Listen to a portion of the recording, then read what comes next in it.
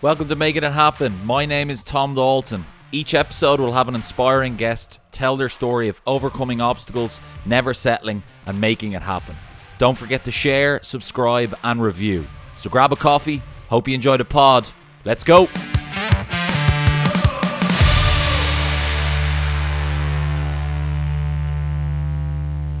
Okay, so welcome to Make It Happen. My name is Tom Dalton. I'm delighted to say we're on episode number 55. We're like on the rewind here, Conor, but we just had to restart again. But we're back in person, back live, which I'm delighted to say so. And as I mentioned before, my next guest is Conor Buckley, and my intro is going to do him no justice, but we're going to get into his story, a little bit about Conor's background. He's an activist, he's a keynote speaker, and he's the founder of award-winning sustainable and inclusive clothing brand Human Collective. So I'm really excited to hear all about that. But we're going to start at the beginning, Conor. So Conor, welcome. How are you, sir? I'm great, thanks. Honoured to be here, Tom. Great to see you again. Thanks, buddy, for jumping on. I really much appreciate it.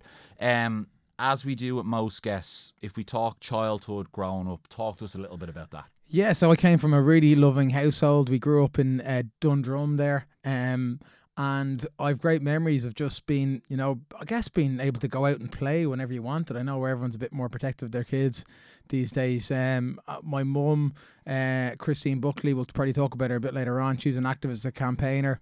For someone who never had parents, she was the most loving mum you could ever meet. She was full of hugs and full of love. She'd every day when you'd see her, when you come home from school, she'd hug you like you'd never see you again. So it was pretty special. And then my dad is a really great person. Well, he's an absolute gent. Like, it's funny now, whenever I meet someone who might be know my dad, and I'd say his name or whatever, they'd be like, he's an absolute gent. And he really is like this figure of like integrity. So he was a really he wouldn't be as affectionate as a lot of the men of that day are, but he would be unbelievably supportive. So growing up, he would have come to all my soccer matches, all my rugby matches, all the athletics, and he just was a quiet kind of supporter in the background there. And my brother Dara, still to this day one of my best friends growing up. I feel like I was unbelievably blessed to have someone like that, because we look different to people in the playground, and he was again hugely supportive of anything that I did. And my sister Clean as well, she's like a second mum, incredibly caring, got a huge heart. Were you the baba? Yeah, I was the baby, so I was definitely spoiled like myself. yeah. And it was a lot of love in the family. So like, I look back in those times, I think my family would have given us everything, but they would have made us appreciate, I think, having something. So nothing was really like gifted to you in a way of like, we were spoiled with love, but not spoiled with like, I guess, superficial gifts and that type of stuff. My family would have encouraged us to work as well from an early age. Like, I got my first job at 13, working in a summer camp there up by near Stradbrook there, actually in Stradbrook Rugby Club, coaching soccer and rugby, and most of the time filling water bottles at the start. And they would have just encouraged that type of thing, that independence. And it came over very naturally. Like, it was never like, get out and work, but like anytime you weren't going to get money out otherwise. There wasn't going to be like this massive amount of pocket money given out to you. So, you got out and worked. So my sister, my brother and I all got out and worked, and it was good. My folks worked really hard as well, and we saw that. So they were great examples to us. And Conor, you mentioned sports growing up there. It sounded like you were athletics, rugby, soccer. That's obviously a big part of your life. Was education big, like in the home, or was it a push there? Good question. Yeah. Like, so my mum, like your wife, is a nurse. So I think that was something we knew she would have worked really hard to be a nurse.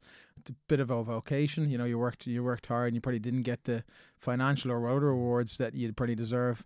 And my dad would have worked hard as a journalist as well, so we would have seen them work hard. And my mum would have always spoken about my dad being really intelligent. Actually, she would have always complimented him on this, and he's a really modest guy, so he'd never go like that.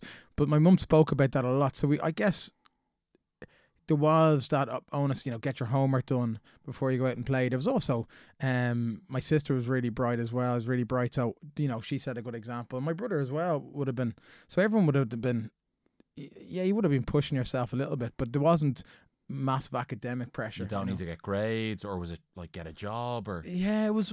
I think it was being well behaved and treat people well. And my mum would have been honest with me about things. Like I remember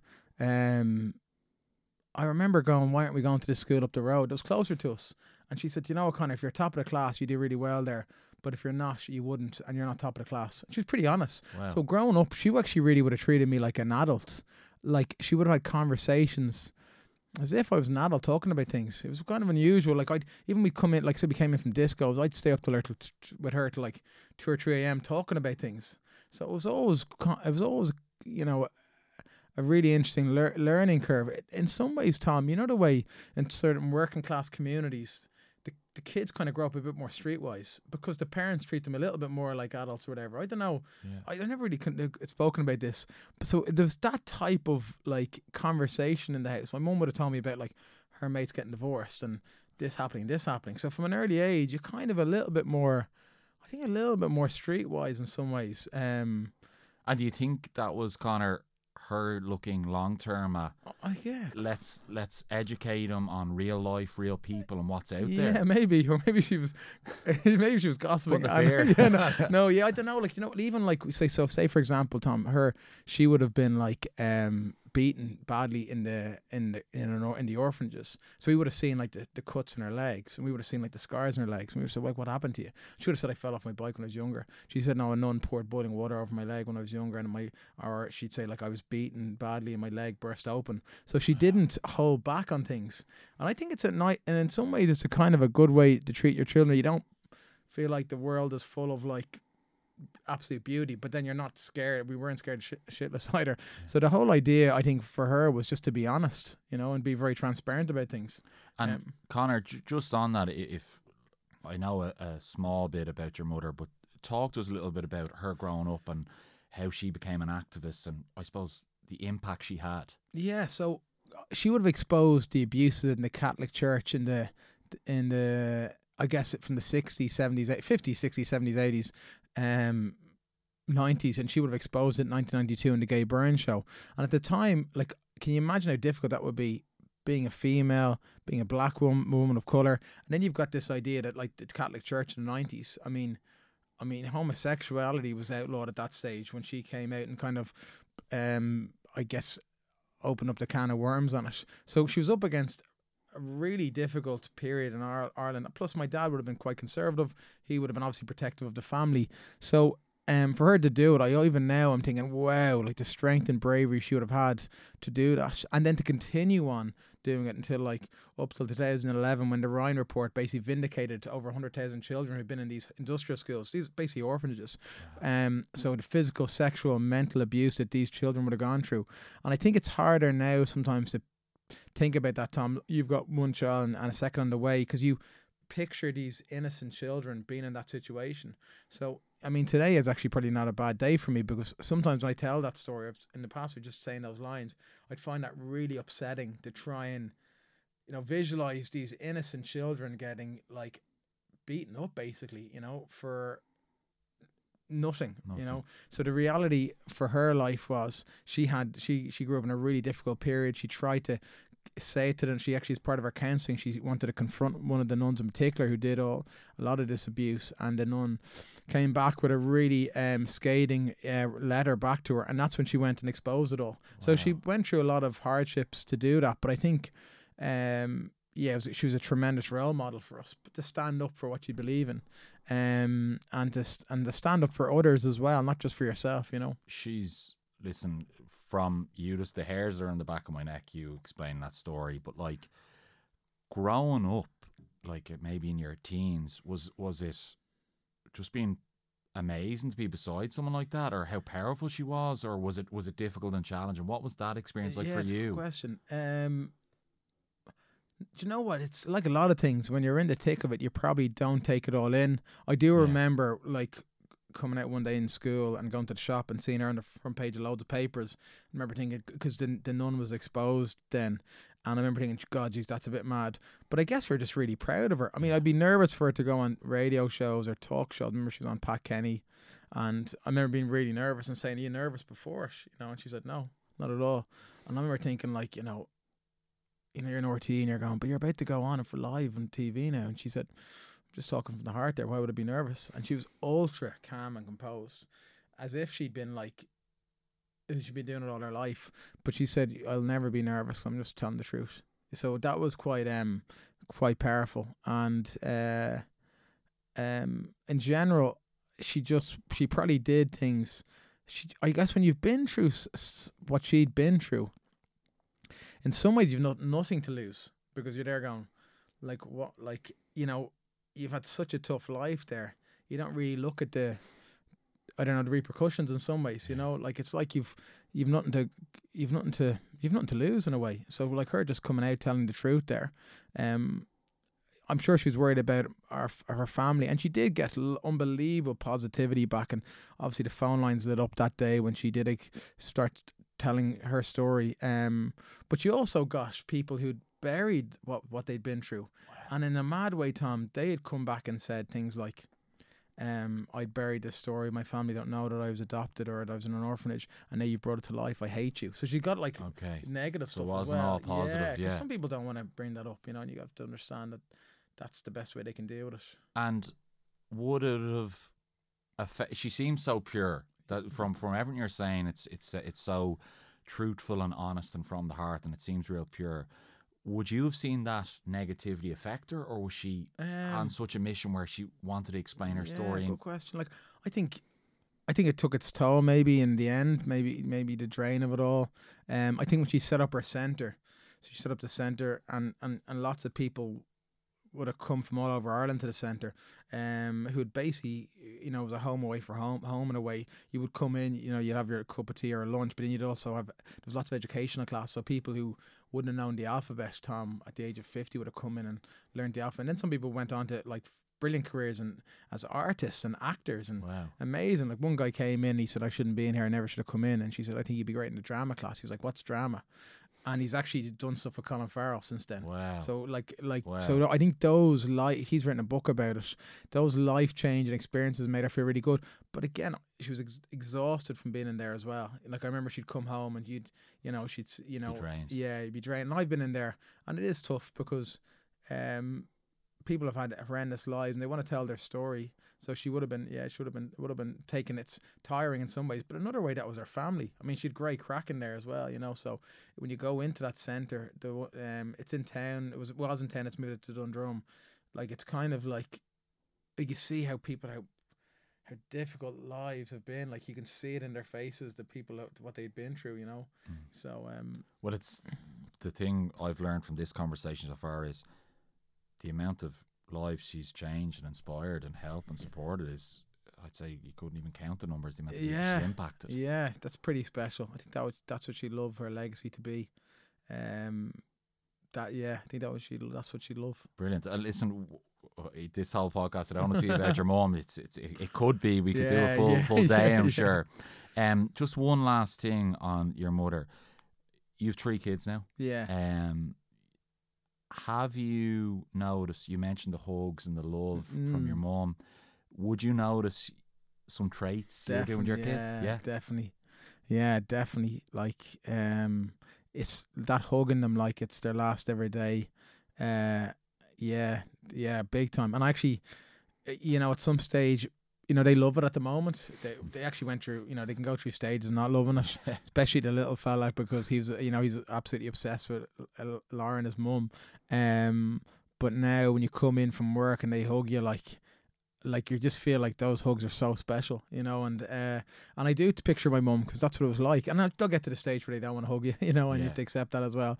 But that type of love, and listening to them and playing with them and that type of stuff,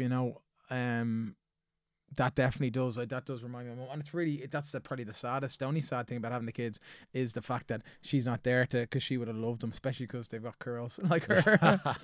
I know. So just if we jump forward to Leaving Cert, was college next for you, or what was the next step in your journey? So went into UCD and I studied history and information studies, and I kind of realised, I mean, I did psychology in the first year. I was always really interested in people and behaviour. Only 35 people out of 500 go on to finished the psychology, Wow. and I pretty much realised I wasn't going to be in the top 35. Okay. I think it was like 32 girls got in and 3 lads. So and I realised also that, like, you know, I wasn't going to find it really easy to get a 2-1. I wanted to get a 2-1 in both subjects. So I was pretty studious in a sense of, like, you know, when I was there, I was up the front. Like, it wasn't like kind of trying to be cool at the back. And I hung around a lot of mature students coming up to exams to help me out. And to be honest with you, I got to end up getting a 2-1, which, looking back, and it was pretty good because I was pretty focused on other things as well at the time. So I was happy enough just to finish. I remember finishing that last paper and going, that's the last exam I ever want to do, really.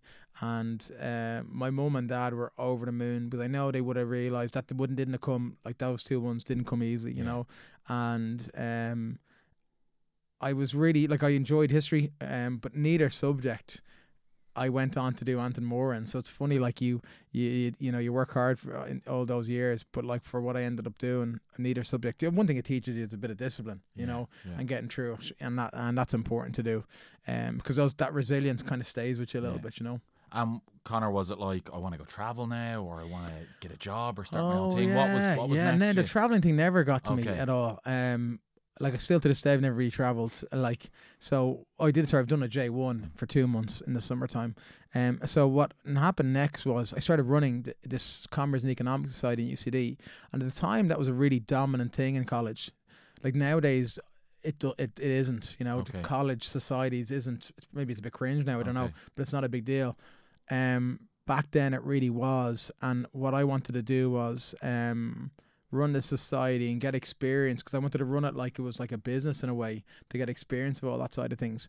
And I loved running nights and events, so I started running these events, and that led to running events in nightclubs, and that led to opening up a nightclub, and led to hospitality and opening up restaurants and bars and hotels. Okay. So it, you know, you couldn't picture that back in the day. Yeah. But, like, one of the guys who was in college with me, two of the guys, a guy called Paddy McKillen and Matt Ryan, both those lads were in college with me, and they would have seen me doing a lot of the promotional work. So they approached me, like, And did 10 you years give to the later. gab? Like, when you mentioned promotion, like, was it I was hard or easy at the time to get people through the door? I remember wanting to get involved in this society, only because, like, tickets used to sell out really quickly. And I Okay. said to the main guy, I said, "Oh, it's sold. This event sold out. I need to get tickets." And he goes, "You can put up posters, but everyone can put up posters. What else can you do?" And I was like, "Well, I was looking around at the committee, and there were all these people who thought they were a bit cool. So I can walk into I'll make a fool of myself in this lecture hall, and I'd walk down in front of 500 people, and I'd talk about the event. And like, if you asked me to do that now, I probably wouldn't be delighted to do it. But back then, I was. But this is before social media. Yeah, Okay. yeah, and there was a bit of a lack of self-awareness there. So I'd put on wigs and all sorts of stuff and do it, and go walk down and promote events. And he was like, "Cool." So he started giving me free tickets, and I started getting involved with the next guy to help promote. And then I started running it myself. And yeah, I was always happy enough to do that, because I try and find things that other people are uncomfortable to do, and maybe do them yourself. But you'd be great at it as well, Tom. You know, you've no problem getting up in front of an audience and talking. And that's what I was really doing. And it's funny, 10 years later, the guys that were in that college and in one of the lecture halls were, like, approaching me about setting up Everley, which was a nightclub, and then subsequently the Dean and Sophie's, and Wow. all, like, they've like 70 businesses then. So was that, if you call it an entrepreneurial bug or your business bug, but was that your, like, step into doing your own thing? Yeah, exactly. Yeah, and, like, still to this day, you know, we did a pop-up shop in the Marina Market in Cork 2 weeks ago. Still to this day, a bit like yourself, I just love chatting to people. So I mean, I probably got a high out of it years ago. I still get a bit of a buzz out of it, even when people come into we were shop in Stephen's Green there. Still get a bit of a buzz out of chatting to people. Like, I really do. Some people find it really exhausting, and I found it enjoyable, especially on the nights out when we were standing around, like, if we were in Sophie's or with DJs on or whatever, and people come up and they chat to you, and generally, I like hearing about people's lives. So my wife would say to me, like, I would go out with our little baby Georgie. Like, 2 nights ago I went out. she was kind of really uncomfortable. It was like 7:30 in the evening. I said, I'm just going to go out for a walk with her. Didn't even put her in the sling. I walked up the road. I met loads of people around the neighbourhood. So I just go up and chat to people. So my wife would be like, she'd come back, where were you for an hour? I thought you were gone out for 5 minutes. She's breastfeeding, so, you know, the baby might be, and she's like, you know, and I'd say, oh, I met this person. I didn't Like realise. I talk to the wall. Yeah, it's just like, yeah. So it's always been a kind of natural thing. And my mum was the same. And I know, like, you know, genuinely, someone has always something interesting that you'd probably learn. So I always enjoyed that part of it, and like that probably became. It's funny because that probably became I wouldn't say my best trait, but it's just something that I did a lot. You can never measure that, you know, in a way, and you never know if you're being annoying or not or whatever it is. But that was just always the way I was, yeah. So if we talk steps, so college nights. Eventually led to a nightclub, and I don't want to gloss over that because I'm sure there was ups and downs to how that happened and came about. Talk to us just a little bit about the nightclub scene then, and like. Well, yeah, now it's dead, which is mad, you know. So now it's like I met a woman there who I used to work for in D2 nightclub, and she's reeling in the years now. Me here, all the old school spots. Yeah, she said, you know, I shouldn't say that, but she said like it's not what it was, you know, and people don't want to sacrifice.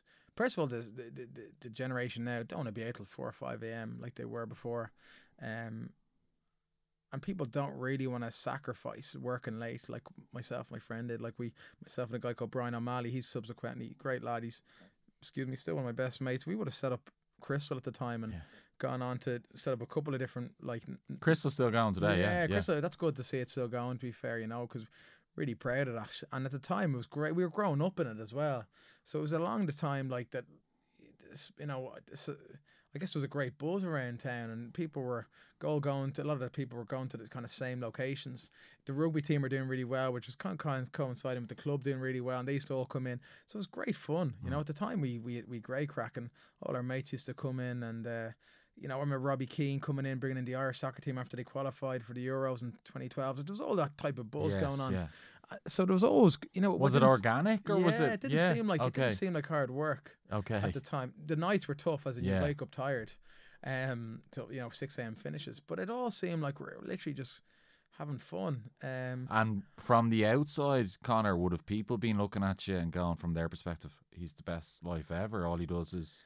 I think there's two perspectives looking back, and I think some people say he's the best life ever, and some people go, "Geez, your man, look at him working on the door in that hell." Because we gave up every single weekend, Tom, as well. We might have taken 2 weekends off a year for maybe weddings or something. So there's that sacrifice. It didn't seem like a mass sacrifice for me, but it's only when I started recruiting people to do the nights that they were like, "No way, I'm not doing nights." And I was like, "They get burnt out, probably." Yeah, like it's one night a week or whatever. When Everly started, I was doing like 3 or 4 nights a week, but I loved it. What happened was though, when Brian left Crystal, because he just wanted to get out of that whole scene, he set up a pub, the Bat Pub. The buzz for me went a bit, and that loneliness kind of came in. So I needed to nearly move on. And Paddy McKillen approached me. I was like, "Yeah, absolutely, let's do something." And was that hard to step away from, or had you done your time? Probably done my time. Yeah. But what I realised is when I stepped away from press up after 10 years, that was really hard. Okay. I probably underestimated how difficult that would be, because I wouldn't say institutionalised, but I was really passionate about setting up those venues, and obviously I said really enjoyed working with a lot of the team in press up. So I found that really hard, and I think going into sustainable clothing, something that I'd no experience in, I found that really lonely. Okay. And I'd no idea. Actually, I did have one idea, because a guy approached me with a business before that I worked with, a great guy called Barry Plunkett. Do you remember Barry? You might have met him before, and he set up a business and he wanted me to come in. He was offering equity and everything, and I was like, I loved working with Barry. And he goes, and I said, you really want me on board so much? He's like, yeah, it's pretty lonely, it's pretty tough on your own. And he wouldn't be the type of person to say that, because he's pretty focused on his on the business, and his business was going great for him, and it still is. And I get it. Like it's not about, sometimes it's not about the money or not about how many people are attending. It's about the buzz you have with like your team. Relationships. Yeah. So when Brian left Crystal, the buzz went for me, and Barry actually left Preston before me, and that was even a little bit funny when Barry left, because we were so close. So those relationships are really important, and even now with Human Collective, like I have a really great mate working with me, a guy called Peter Dowling, And the last 2 days we've been in the office in the shop in Stephen's Green, and it's great fun working with him. It's brilliant. Like, it really is. We've some laugh, and you enjoy it. Yeah. And like, Peter doesn't own any of the business now. Like, we're, Brian and I, own the business together, and Barry and I were very much equals, but Peter's just, it's great. He cares, which is huge. He understands. We understand each other, our limitations, our qualities. He can rip it out of me for, like, buying product that doesn't sell or whatever, you know what I mean? And he can He'll let you know. Yeah, he can let you know. And he's not like, we've got somebody really passionate on sustainability, but people who are really passionate on diversity and inclusion. And he's, a white male who hasn't been touched by either subject, so he kind of gives a different voice as well. So it's important that to have that. So I never really talk about Peter, but in a sense like that. But it's actually brilliant having him like that, Yeah. Because when you have tough times, you can have a laugh as well, when things aren't going well. And Conor, I think it's refreshing, because I don't think enough people talk about that side of things. Of they say this, own your own business, being an entrepreneur, whatever. It's so great. It's this, that's that. But as you say, it can be quite lonely. Yeah, definitely. If I just rewind for a sec, and just if any listeners, what was Press Up? What did it go into? Oh yeah. Just before we jump into Human Collective. Because you know what, I've done one or couple of talks in companies and about resilience, and one of the things is, look, we can talk about Human Collective, but actually sometimes the Press Up thing is actually more, I don't know, people identify with it more, because most people have heard of Sophie's after Swingate or whatever it is. I've been on the swings, I've been up in the rooftop restaurant. So Press Up was, when I first came in, it was maybe 2 or 3 venues, and now it's 70 venues. Wow. And to be there pretty much from the start, to go all the way with it, was pretty amazing. And like, we got stuck in, so it was hard work. We lived in the Dean Hotel. Like, we didn't just 9 to 5 it. And I think for anyone who's looking at to be an entrepreneur, whatever it is, I don't even like the word sometimes, entrepreneur, because it's a bit flashy or something. But like, the reality is that, like, you won't get the business off the ground in 9 to 5. I don't really think you can.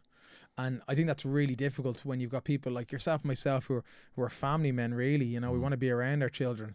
The reality is there's a loss at some area, and that might be the loss to your family or seeing them growing up, or there's a loss to your business, and the reality is that you've got to make a decision of who you are. And I didn't realize how much, I'm so blessed to have a family, but how much I would want to be around my family. I see guys who want to get out at 7 a.m. or 6 a.m. to get away from their family, or can't, they can't wait for Monday to be back in work to get away from their family. I find Mondays actually nearly sad. Like, I actually find it sad. If you told me that I'd find it sad, I'd be like, no way. Yeah. And I have a mate who can't wait to get out of the driveway, have his first coffee, and go, and he's a good dad, to be fair to him, but I actually find it really sad. Yeah. Like, I find Mondays tough going, because you've had that high, and actually you've had so much fun with the kids, and then they're nearly not going to see you for a lot of the week then. So and time is fine, and it goes very quick. I've noticed, especially with Robin growing up, it's just, it goes so quick. That's the one thing I've noticed. It's like, oh, she's stretching, she's shooting up. Like, what's actually happening? How's that gone so by so quick? Yeah, definitely. So Conor, Press Up happened. Ground, you massive amount of venues around the whole country. But you said, you know what, I want to do my own thing. Clothing. Where did that come from? Yeah, it's a great question. Even sometimes I ask myself that. So, March 2020, lockdown happens. Our first boy was born, and I don't know, when Robin came along, it just changed in a little bit, Tom, in a way.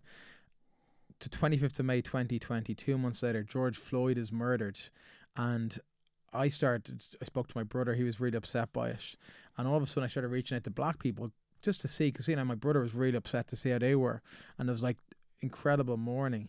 And I felt like I wanted to do something that had just a bit more of a purpose. I continued on with Press Up for the year, and come January, I decided that, against lots of things, gut feeling, and you're paid well by a company, and you're all of a sudden you're leaving it. I wanted to do something that just had a bit more of a purpose to it than just, I guess, filling venues, which is still a big deal and still is great. But I wanted that. I was really fascinated with the behavioural science, why people hate, why discrimination exists, and prejudice. So I started working on a documentary with RTE, and we got quite far with it actually. But then I don't know why, because I wasn't in the control area, but the production company said, look, they've pulled it, even though they gave initial funding for it. the reality for me was I was okay with that, because I was, the whole idea was to learn more, and we started working with social psychologists about understanding that. And I found this amazing lady in America who talked about, like, there's only one race, the human race. And the idea for me was that, God, that message hadn't really been spread enough. Like, I used to refer to myself as mixed race. When you divide people into races, you actually ultimately divide people. So Asian people are a different race, black people are a different race. And one of our team members went on this journey of discovery to America, and he met a woman who lost her mum because they didn't have black blood in the hospital. This is only 60 years ago, Tom. Like, to think that, so the idea that she lost her mum because they couldn't do a blood transfusion because they only had white blood, which is just bananas. Wow. These are medical professionals. So this whole idea of different races really bothered me. And I saw this woman had this jumper on that talked about there's only one race, the human race. And I thought it was a nice messaging, but I knew no one would buy that because it was just so strong. And the quality looked terrible and everything. And I said, well, when you put an important message on a jumper that's crap quality, that really bothers me, because that kind of devalues the message. So our whole idea was to elevate that message and do it on a really, really comfortable premium jumper, but which have a bit more I guess sustainable credentials. And that was just to make sure that people felt like we weren't saying the human race is important, but here we go, making really bad quality products that's wasteful and uses chemicals and that type of thing. So we wanted to make sure that it was ethical and sustainable and that people got a fair wage for making the product. And then what I realized during this is that when you're getting people, we did some research groups, when you're getting people to believe in a message, you can't avalanche them with it, because people are at their different journeys and some people aren't affected by it. So we wanted to just do an equal sign. And the whole idea of the equal sign was just a subtle message. And that would be people's first step towards a stronger messaging in the future. And we're working on a campaign at the moment that will have stronger messaging. And we found that most people would buy into that idea of, like, yeah, I'm okay with supporting equality at this level, but the next step might be something else. And the next step might be going to a march. It doesn't have to be buying a Human Collective jumper. The next step could be watching a documentary or maybe buying a book or reading an article. And the idea for that is that you're subtly, I guess, changing people's mindset, or not even changing people's mind, opening people's mindset, or making people a bit more curious about certain things. And that's not just to do with the colour of people's skin, that's to do with gender equality, opportunity equality, racial equality was something that touched me, but I wanted to make sure that we covered other areas, and that's why even with our charity partnerships, we donate back to the Irish Youth Foundation and provides a hot meal to disadvantaged children. We provide money to the LGBT Ireland, so every time someone buys a jumper, it provides 50 minutes free talk time in an LGBT helpline. Wow. So some of those things we wanted to make sure that we weren't just talking the talk, that we're walking the walk. You're backing it up. Yeah, exactly. Yeah. And, I think when you go through really tough challenges in business, if you don't have a real kind of purpose, you'd really just stop. Like, because look, yourself, there's enough challenges to go, why am I doing this? Yeah. But I also realized that you really have to build a team that has those type of values in mind, because when it comes to, we had a really good team meeting today, and we're brainstorming things, and you've got people that are clued in, or that kind of have your kind of moral compass, or have a moral compass. It just drives the right direction of the business, and it's difficult to find that, It seems like from what you just said, Conor, your mission is there and the values of the brand. Was it difficult going from concept, idea, team to actually getting physical product? Yeah, was that challenging? Really tough, and it still is. Okay. Actually, today we've done a huge amount on product, and that's actually probably our weakest. Not our weakest, but everyone's doing different things, and you can forget about that, and all of a sudden your Christmas is coming, you're like, Jesus, where are we with this? That is constantly the most difficult thing, and it's because manufacturers, one, if you're not really putting in big minimum quantity orders, so MQOs is what they call it, they just want volume. Yeah, they want volume, and they don't want to work with you. And the last minute, a lot of them will try and change it back to a cheaper material, and you find that, like, I got stuff sent from Italy, even like Portugal, like great countries, and all of a sudden they'll tell you, like, the first 6 months will be all, organic cotton or recycled plastic or whatever it is, and then last minute they'll change it back to like just regular polyester, whatever it is. You're going, oh my God, this was a non-negotiable. Yes. Where in the chain of communication has this changed for you? And they go, we don't want to work with you anymore, and they'll fire me. Yeah. Wow. So that's a constant real.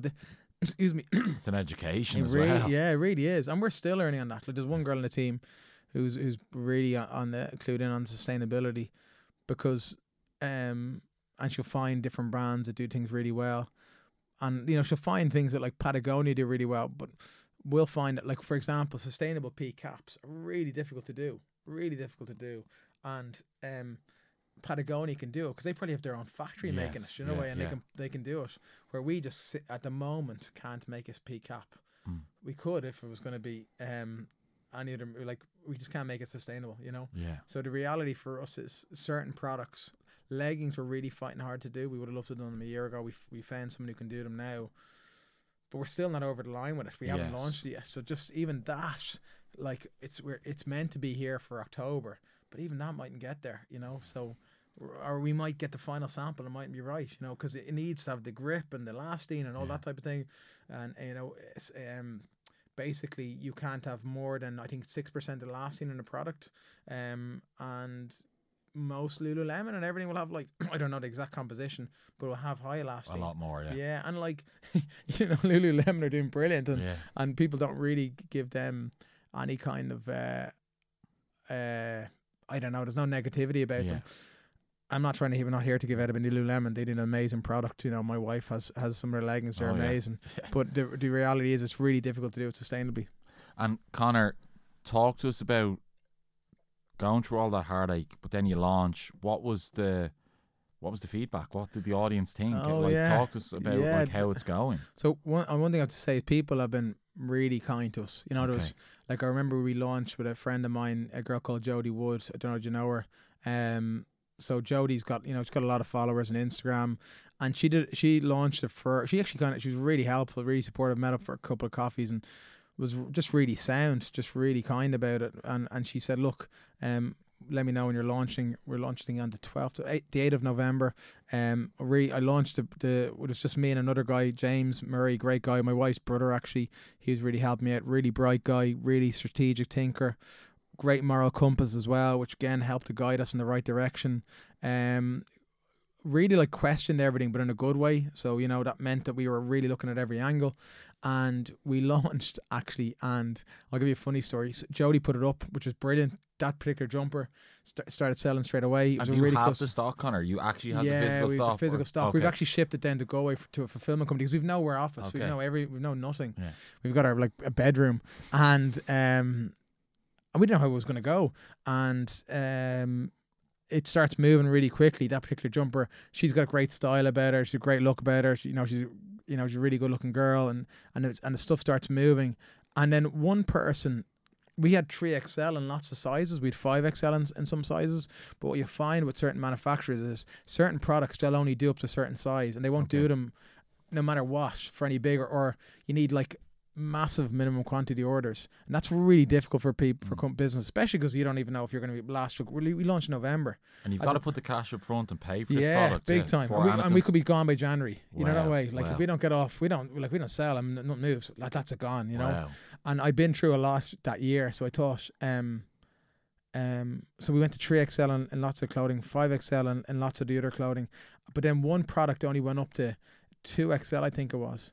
And one girl got on straight away online and was like, you don't do everything up to 5XL, shame on you, and lots of abuse. Okay. So you're there going. So, since then we've ordered, like, lots of sizing and bigger sizing, and the difficulty there is a lot of the stuff just doesn't move. Really? And that one thing is sticking out in your mind. That it's funny, isn't it? Yeah. Whereas all the positive, I know, and I'm sure people are loving the product. And you know what, Tom? What we should probably do is put up, because we've got some incredible feedback, especially from companies we've done talks in, actually, and we should actually put all the positive comments on the wall, because that is what, I guess, defines success for me in lots of ways. When people say, look, you've really helped us when you came into this, or, we've done talks on skills as well. what defines a lot of success. Obviously, if the business isn't turning over some type of revenue, you can't keep going. But for me, when people those comments really mean a lot, and we do need to do some type of exercise in that. Yeah. And Conor, we could spend another hour on this, but you have a physical shop in Grafton Street now. You're doing pop-ups. Just talk to us a little bit about some of the collabs and the colours and what you're currently doing. Yeah. So one of the collaborations we've done was a children's collaboration recently with a really great guy called Adam King. I think he captured the nation's heart there with his virtual hug for you. And his dad said, look, you got to come down to Marina Market in Cork. And I was reluctant, probably because of the family, to go down. And we went down. It was brilliant, absolutely brilliant. The people in Cork were, it's been the second biggest market for us. But not only that, but it was just there was, I think, something special about Marina Market. I don't know if you've been, Tom, but it's a really cool space. There's nothing like it, I don't think, in the country. And that was incredible. Like, honestly, I'd do Marina Market every weekend if I could. I probably would do it, actually. It's just, again, if family commitments. Yeah. Because it's a great buzz down there. And that was great, meeting everyone. It was 2 days. It was full on. It was 2.5 days. It was full on. Like, we were exhausted at the end because we were telling everyone about our story and everything. And Conor, would you notice from feet on the ground a difference, or is it if you go to an influencer and put on this jumper thing, or do you go, do you know what, we were down in Cork, we were feet on the ground, we were there for 2 days, people know the brand, know the conversation, they're telling people about it? It was brilliant on the couple of days. I'd say we got a bit of a hit off it, but nothing huge. I think we'd have to probably go down again.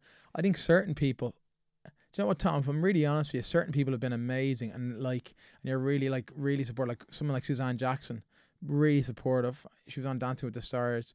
She put on one of our tracks, or we call them co-word sets, joggers and matching hoodies. It's going to cost me money. My wife's going to be on to me now, Conor. I love it. She was great. She was, I know Sue for years. I would have there's a lot of reciprocity of me looking after people in venues and restaurants and bars and clubs over the years. And Sue was brilliant, and it's really nice when someone like that who's got a big following doesn't kind of forget about you. And she was amazing. She was really kind, Sue. And then there's one or two people you've really looked after the years and you've sent them out stuff and they haven't, and that's so disappointing. Like, one person I'm thinking in particular, it's so disappointing because you're there going, like, I would have answered their call at 3-4 a.m. all night times of the week, even when I was at home in bed, trying to get them into places. And for years we looked after, this probably person comes into my head, but in general the kindness has been incredible. Like, the kindness, and you do see certain, like, there's a girl called Emmy O'Donnell. She's stylist of the year. She put something up. She put us up on TV3, and that was brilliant. And she's super kind too. And again, there's a bit of reciprocity there, but she was super kind. So we've definitely been fueled by kindness of people. Like, we've definitely been really, like, people have been really saying, I think a lot of what we do, people, has touched people as well. Yeah, brilliant. And listen, I'm conscious of time here, so I'm gonna fire a couple of quick things at you. But next 6 to 12 months, Human Collective, what's next for you guys? We've actually got two big things we're working on. One is confirmed, but I actually can't say because they have to launch it. That's okay. And then we're trying to work on a pretty different campaign. Our kind of next stage of what we're trying to do on our journey. And is it more Ireland, UK, Europe, global? Is it like? Yeah, so London's been a good space for us. We'll probably still want to. I think this next campaign, which is stronger messaging on our products, a stronger kind of talks that we're doing, that will be a key indicator. And then there's a big global supplier that we're talking to. Brilliant. And they've got, that will probably make or break us, if I'm really honest with you, because they've got... putting it on the line. Yeah, put a lot on the line there. It's an interesting one. I could tell you off air exactly who it is, but it's still a long way to go with it. So, it's exciting. Yeah, it's exciting, definitely. Yeah. And again, there's lots of learning, and then actually not off the record, I'll say it again. There's someone from the hospitality area who's approaching me about something really exciting. Wow. It's more of a consultancy-based role, and I would have said no straight away. But this project is really exciting. I really like him as a person, and very difficult not to get involved in that one. Yeah, it's exciting. Yeah. So stay tuned anyway. Last couple of things I try and fire at some of the guests, and I'm conscious I'm under time here. Is there a quote or a best piece of advice or something like a mantra that stands out to you? If someone said you can't be all things to all people, that's probably right in terms of nailing who nailing your market and nailing who you are. And A friend of mine, I was down in Tip recently. A friend of mine, John Walsh, said, "Measure twice, cut once." I think that was that was his dad's advice, saying. Yeah, and just to double check everything, and we really need to do that, especially with our stock and that type of stuff. So you got to, a bit like Murphy's Law, anything that can go wrong. So I probably like that. And then a really great friend of mine who's been really with me from day one, Donald Flynn's his name. He's a solar entrepreneur. He always talks about Marcus Aurelius, and he says, basically you can't be everywhere. So you can't be a bit like you can't be all things to all people. So I think the exact quote is, he who's everywhere is nowhere.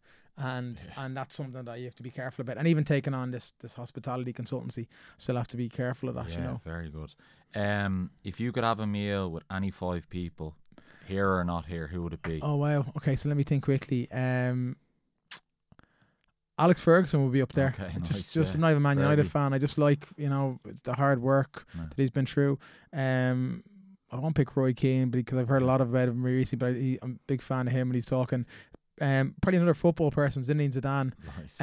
Rosa Parks, just to talk about like what gave her the strength to get up and say, "I'm not getting off this bus," or and also to not give her seat up to that white person. Probably always going to be interested in Nelson Mandela. The ability to forgive, is pretty amazing, especially when you've been through that. Like, what gives you that mindset to forgive? That's an amazing thing that you can. If you can accomplish that in any part of your life, and what he'd been through, 25 years incarcerated. Last person. Sorry, that's maybe 5. Yeah, that's 5. You got a 5 there. You're on the ball. You're on the ball. Any book recommendations that have stood out to you over the years, you like, or you'd recommend to any listeners, or? Why We Sleep is a good book. I know it's about Matthew Walker. Just Very about good. The importance of sleep, because you see it when you have kids, when they've lacked their sleep, they become different people. And I always thought the managers in a lot of nightclubs I worked in, a lot of them, there was always friction between us and the management, and they were just sleep deprived. So they weren't. We had to get a baby sleep coach. Oh yeah, Robin. And now it's very popular. We're in front of corporates and we're talking about sleep and the importance, and we work with doctors that are sleep psychologists. And it's like, you're trained this as a baby, but then you just, let's watch 10 episodes on Netflix and we're going to be fine the next day. Yeah. It's mad how our habits Big time. go. Big time. I know, and it's a weakness of mine, but it really does. It's only the first thing. If someone was struggling in work, I'd probably say to them, "How's your sleep?" So that's always a great one. And there's lots of like Crane the Customer I liked as well. I liked customer focused things. Setting the Table was a good one that was all about restaurants in America. Brilliant. Listen, thank you so much for your time. Thank you. It flew by, and we went in areas I didn't know we were going to go to, and it was lovely. So much appreciated. Where can people stay connected with you and hear more about Human Collective? So on Instagram, we are Human Collective, and we talk a lot about our diversity inclusion, our pathway to sustainability. We're in the shop in Stephen's Green, which is great. Cork, some weekends. Cork, exactly. We're going to be in another retail store for definite in Christmas time. I'll be able to announce that at the end of the month. And other than that, are we going to do any more pop-ups? Nothing that I can really confirm. Check out online though. Online. www.wearehumancollective.com. Brilliant. Well, listen, Conor, as I say, thanks again. Pleasure. I wish you the best of luck in everything going forward. Thank you so much. Cheers, sir. Cheers, Tom. Cheers, bro.